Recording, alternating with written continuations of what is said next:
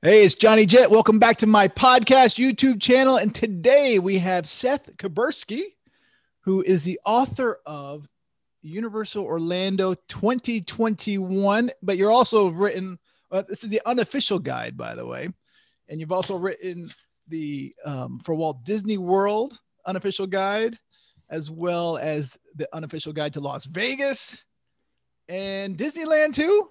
Absolutely. Hey, Yeah, you thanks get for name around. checking all of those. Thank you so much for having me on. Hey, my pleasure. Thanks for taking the time.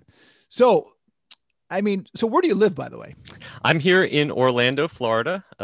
It was winter last week. Today it's summer again. It'll probably be fall tomorrow. So I'm right here in the home of all the theme parks, so I can be here full time for the unofficial guide to Universal Orlando. So, how many times have you been to Universal Orlando? I Eh, stopped counting a long time ago. I can tell you I'm there in the parks an average of 2 to 3 days a week. wow. So, I assume you have the yearly pass, or do they give you some Oh yeah. special? Oh no, for the unofficial guides, we do not accept anything special, any kind of freebies from the park. We buy our tickets. I pay for the top of the line annual pass because I make full use of it. But we go in just like regular customers. We pay ourselves so that the parks are not treating us when And we how go much in. is that top of the line pass, and what does it do for you? Well, I just renewed mine for with tax about 560 something bucks for the year. But actually, right now they're giving an extra 3 months free, so that works out to 15 months. It's a lot of money, but it's actually significantly cheaper than the equivalent Disney Pass. Yeah, And go one day is like $100, isn't it? much more than that. If you want a one day ticket to see both parks, you want to see both parks because you got to see both Harry Potter sides. That's going to cost you about $180 Oh my for God! So one day that's right a now. bargain. Five Yeah, so something. so for under 600 bucks for the year, I get unlimited visits 365 days a year. I get free parking. I get all sorts of discounts at food and hotels, even things like a free ticket to their Halloween Horror Nights when that's Oh, happening in the fall. So if you take advantage of it, the annual passes, even if you get the basic level annual pass, it pays for itself after about 4 visits. that's is that why the parks are always so crowded? Because it's mostly locals. Well, that's especially what we have right now. Since the parks reopened during the pandemics, we've been seeing upwards of 50% or more of people are just locals who are coming in. And the remainder are people who are driving in, from a few hours away or, taking a day trip. We don't have the international tourism actually, obviously, right now. And, people traveling across the country is a lot less than it was.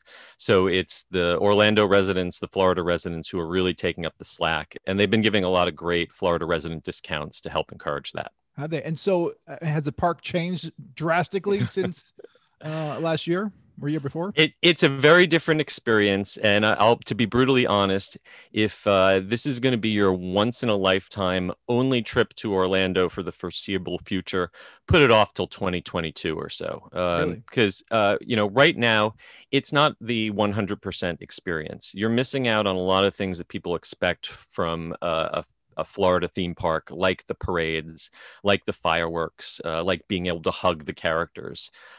So, if you want to have those kind of things, you're going to have to wait a little while longer. And But average wait times are way down. The employees seem happier than ever to be at work. um, and the parks have really been going all out with special events to try to make it worth the while of the people who are still coming.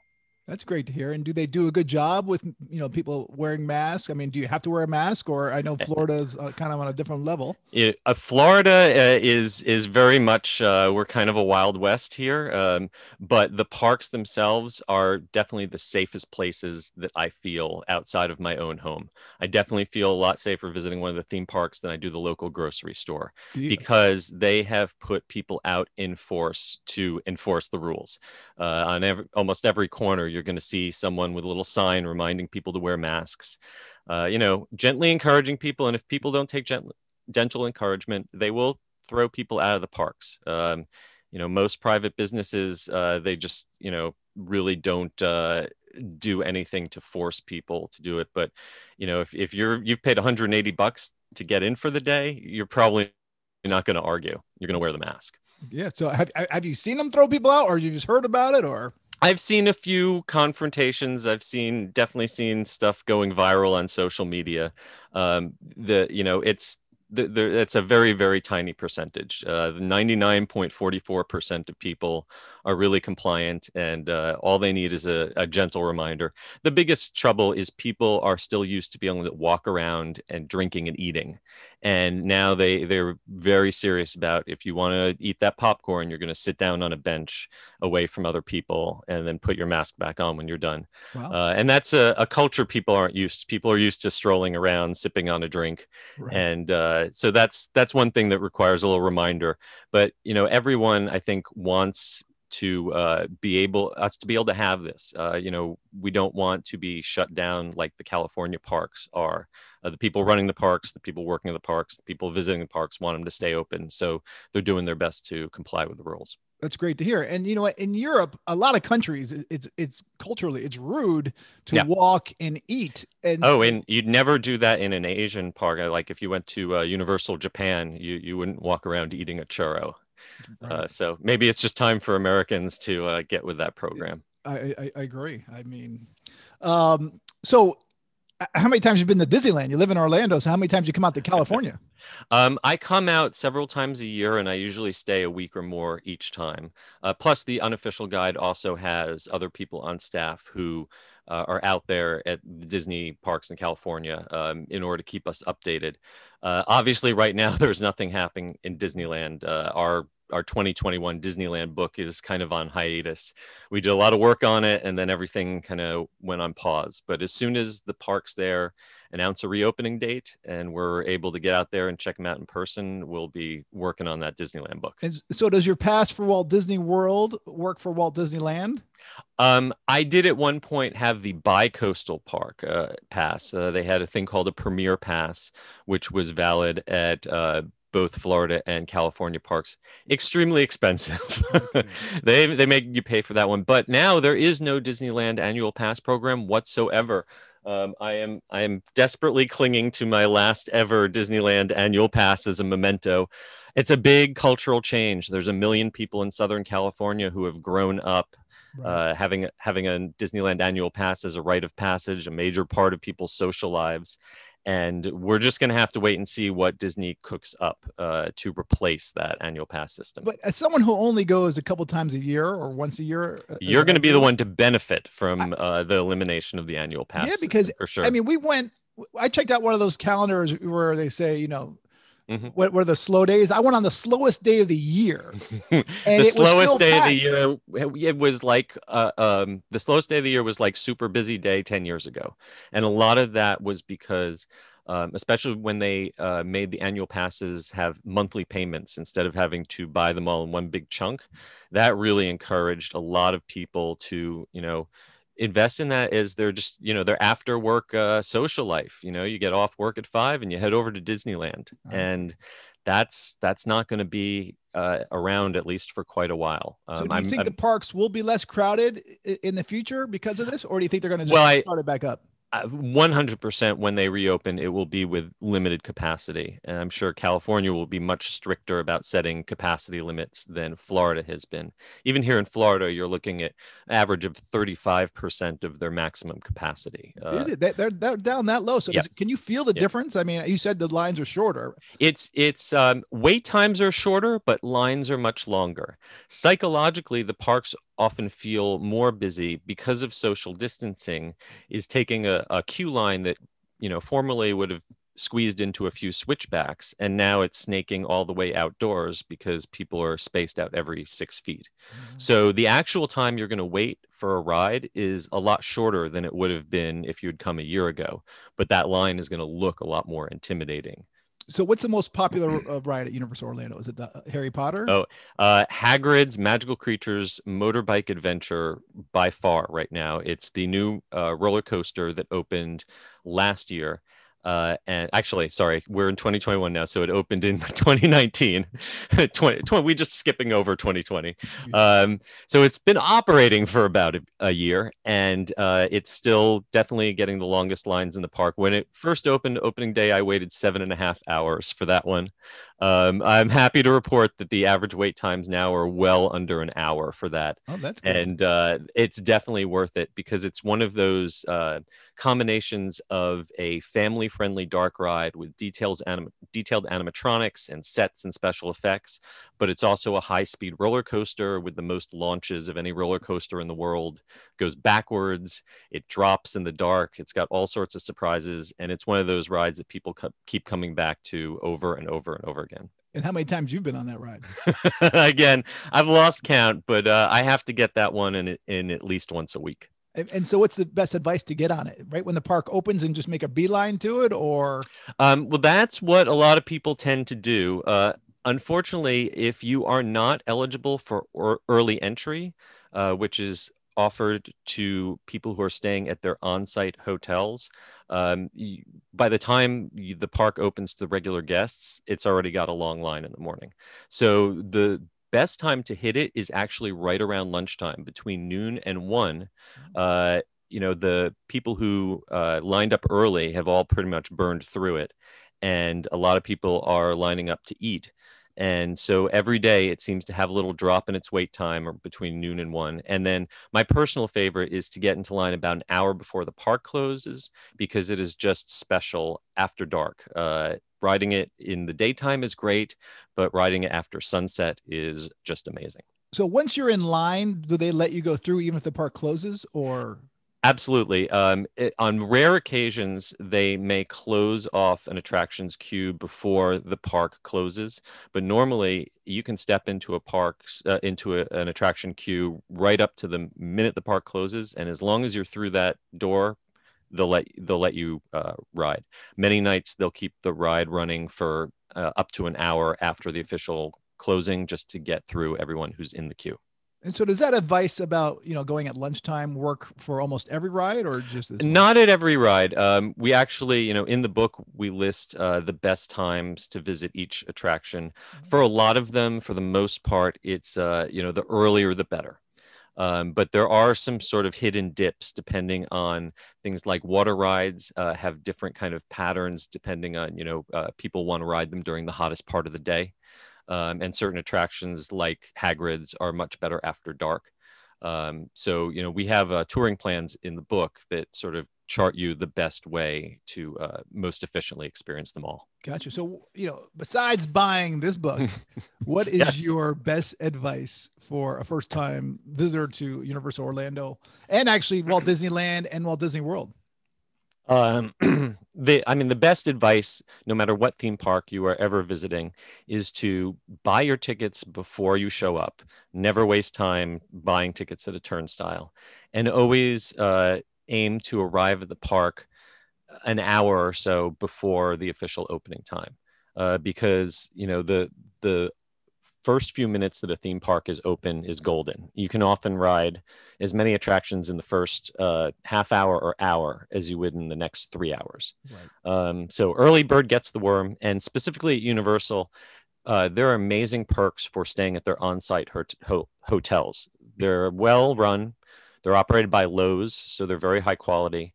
And they include things like free front of the line express passes, so you can skip the lines for most of the attractions if you're staying at one of the top hotels.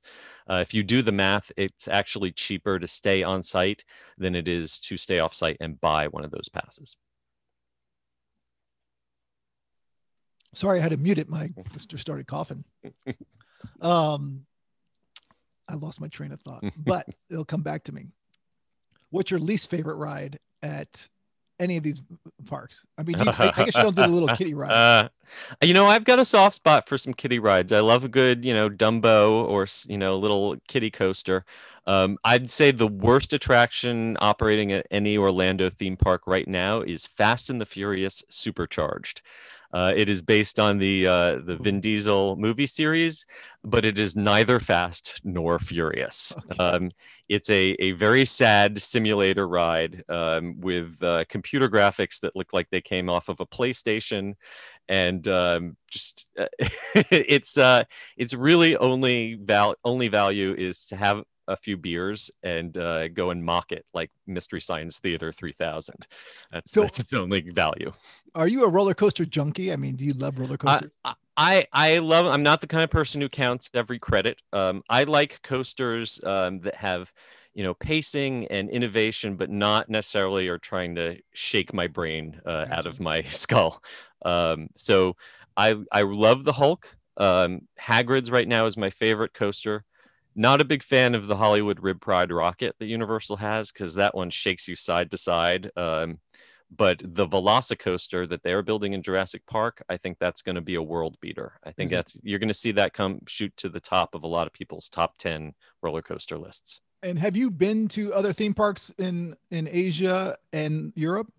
I've done Europe and been to like Disneyland in Paris, and one of my favorite parks in the world, Efteling. Fantastic park. Where's that? Efteling is in the Netherlands, Okay. and it's older than Disneyland, and it is based on a lot of the same Disney fairy tales, but the creepy European version of it, the Grimm's fairy tale version, with all the blood and guts.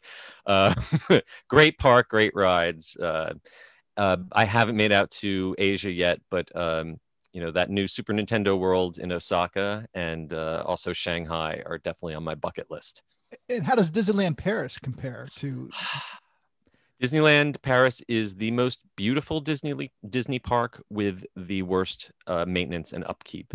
Wow. It does not hold up well in France's hard winters, and it has not gotten the tender loving care of the other parks over the years. It has some wonderful, unique attractions, and there's a lot of great stuff about it, but I would say if you are going to Paris, spend more time in the real Paris and less time in the Disney Paris. I love your brutal, honest answer. Which hotel do you recommend for people at Universal Orlando? Oh, they've got a wide range of price points. If money is no object, the Portofino Bay is just gorgeous. It includes all of the perks, has fantastic restaurants, and you can even take a boat to the parks. If you're on a budget, look into the Cabana Bay. It's themed to something I love, which is 60s mid-century modern. So it's very retro. It's even got a lazy river running around the pool, and it's walking distance to the Volcano Bay water park. Couple more questions for you. Favorite month to go and favorite day of the week? Month, it is hard to beat the very end of August or early September. Schools in Florida go back to school in early August. So while you might still be out of session if you're from up north or out west, here in Florida, the local attendance drops way down towards the end of August. And the weather isn't quite cooled off yet, but it's not as bad as July. And they start holding Halloween events in the theme parks. And that's my favorite time of the year. Halloween Horror Nights at Universal Orlando. If you're into haunted houses, you can't beat it. It's rated over and over again the top Halloween event in the world. Wow. And for the kids, they've got great Halloween events at SeaWorld and Disney also. And what day of the week is best to go to avoid crowds? Tuesday, Wednesday? There used to be a good rule of thumb that Sunday, Monday was good based on people's travel patterns, but the pandemic blew all that out of the water. The most important thing to know is Saturday and Sunday are busy, busy, busy right now because everyone has the weekend off and is passes. The best days are probably Tuesday and Wednesday, but that can vary. Okay, good. And how about a place to see a calendar where, what days of the week are good? Is there a website? Yeah, our sister website, touringplans.com. We have the most scientific calendar that is available on the web. We have been gathering data for decades. And you can get a sample of the calendar online. And you can also, if you've purchased our book, you can get a subscription to our website for a discount. Okay, good. And how much is a subscription, by the way? It is for the Universal book, it is less than $10 to subscribe to the website data. For the Disney books, it's less than $20. We like to say it's less than lunch at one of the theme parks. That's good. And it's my for a last year. question about For the a year. book. Yes. Since it's 2021, do you cover COVID in here? Absolutely. Thank you for asking about that. We are actually the first printed guidebook we know of that really focuses on COVID. There's an entire new special chapter right at the front of the book that details all the changes you need to know about. And then throughout the book, we actually have a little COVID cartoon character. He's a cute little guy with a mask, and he highlights all of the tips that you need to know about how COVID has affected Universal Orlando. Great. Well, Seth, I appreciate you taking the time. Thank you so much for letting me talk to your viewers. This is great. All right. Well, hopefully I'll see you in Orlando, but maybe not on that crazy roller coaster. But yeah, trust me, when that Velocicoaster opens, everyone's going to want to get on that one. I'll see you I'll see you on the Dumbo one. For sure. All right, Seth. Take care. Thank you again. Thank you so much. Bye-bye.